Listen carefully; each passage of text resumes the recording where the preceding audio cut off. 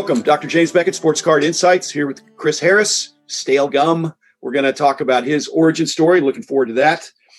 Thanks sponsors, Topps, Panini, and Upper Deck, Heritage Auctions, Huggins and Scott Auctions, Mike Stadium Sports Cards, Burbank Sports Cards, ComC.com, Beckett Media, Beckett Grading, Beckett Authentication. Now I think they want to be called Beckett Collectibles. So, Chris Harris, welcome to the show. Give us a couple minutes on your noteworthy hobby background, starting early and bringing us up to date. And we'll just interact about that because I'm looking forward to hearing your story. So thanks, Chris. For Sure. Everything starts among collectors when we were kids. I had cards when I was really young, but I never really got the collector's bug until one day in the mid-1980s. I was out running errands with my dad in downtown Newark, Delaware.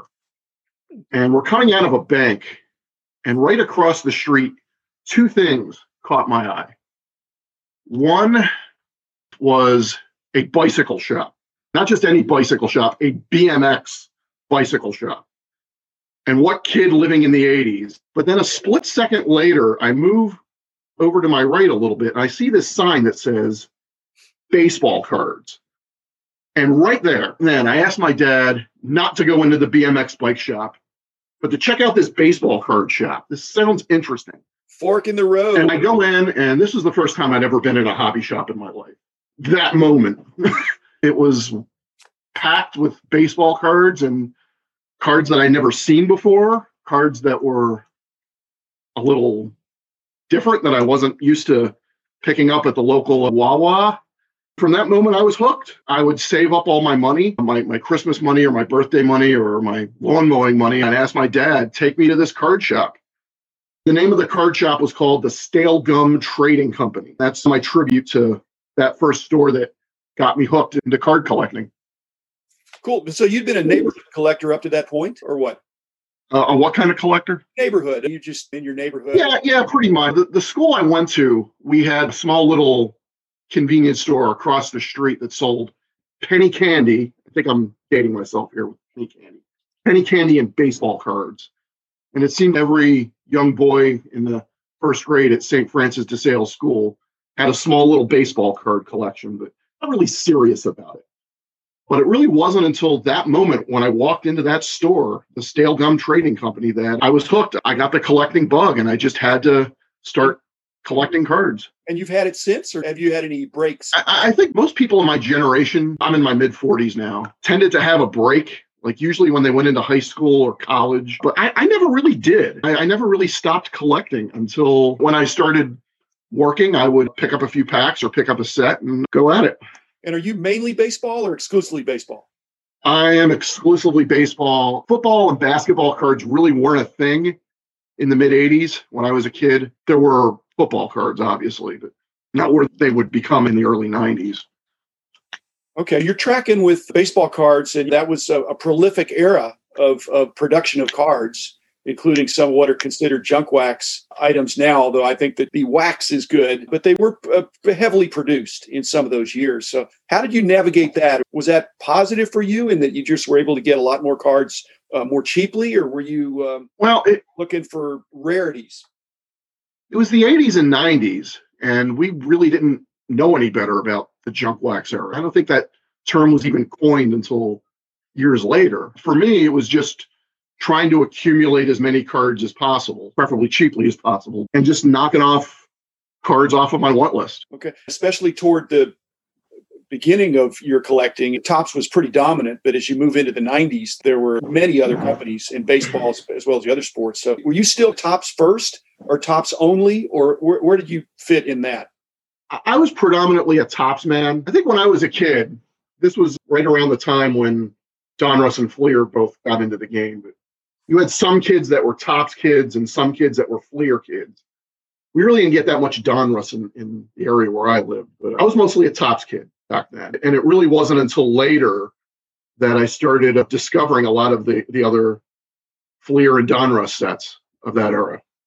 Were you simultaneously working forward and backward in terms of the chronology of trying to get the current top set as well as working your way back? Or were you mainly focused on modern cards? I was focused mostly on modern at that time. Older cards back then really didn't interest me that much, other than maybe some going back and trying to collect some of the early Donruss and Fleer sets. But 1950s, 1960s cards, I really didn't relate to back then. So I wish that I did in retrospect. Yeah. Okay, so bring us closer to this. Now we're talking about the 80s and the 90s. What about in the 2000s and more recently? What's the level of your, because I think you're pretty seriously involved. Has it been a side gig all along, or what's vocationally, how's this fit into the rest of your life? So around the late 90s, I was in the Air Force at the time. This was around the time when I got my first computer and first discovered the internet. And I discovered this whole network of other collectors that I didn't even know before. One of the big things back then were news groups. And I actually think Beckett had its own news group server at the time. But one of them was something called RCCD, which was rec.collectors.cards.discuss. It was a news group that I guess was like the blowout forums of its time. And it was interesting to meet other collectors and share their viewpoints. Was it more about sharing the relationship or sharing the information or getting the cards? Because when I talk to people, some are very relational, some are very, I just want the cards. And then some, I think you're a little bit like me, there's a research component to it as well. So which of those? Yeah, it was discovering things that you didn't know before, discovering some kind of different variation that you didn't know existed, or some obscure test set that you didn't know. That was part of it. A lot of it was just the community of other collectors that were like me, that I really didn't even know were out there. And I think that's still the same thing today with things like social media. I've been introduced to people from all over America, even into Canada, that share my same interest as master set builders that I would have never known about. And I'm appreciative of that. Yeah, the master set thing is, and just for listeners that are not familiar, to really get after all the obscure variations and all these things, is they're number one, they're really hard to find.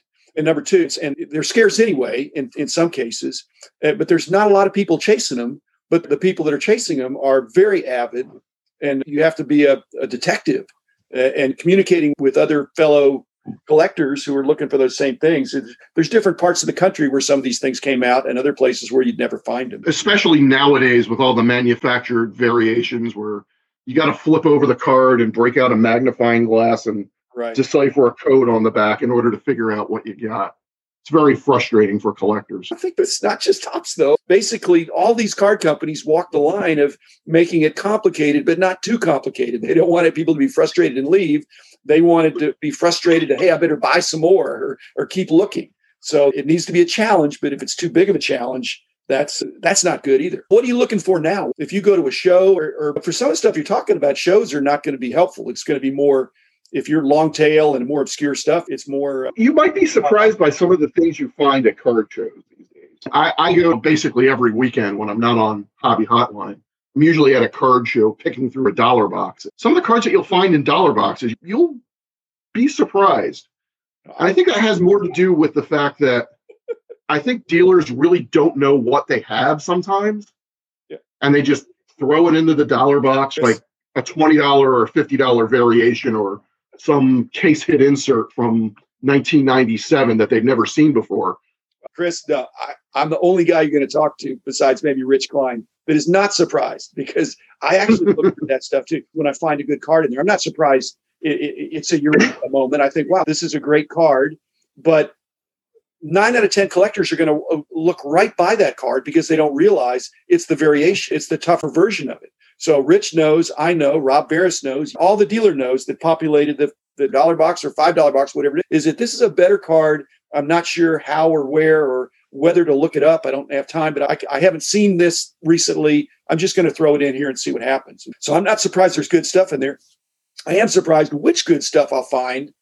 And like you say, if it's really obscure, I'm not the first person. There'll be 10 people that have passed on that card in that box before I find it. So these things are not universally easily recognized as rarities. And again, rarity might be it's a $10 card that you find in a dollar box. I'm not finding many $50 cards. Rich found a $400 card dollar box and proceeded, being the wonderful guy that he is, he tells the dealer and says, hey, I think you made a mistake. This is an extremely tough variation, but I haven't found anything that good. But again, I think you're probably finding some good stuff.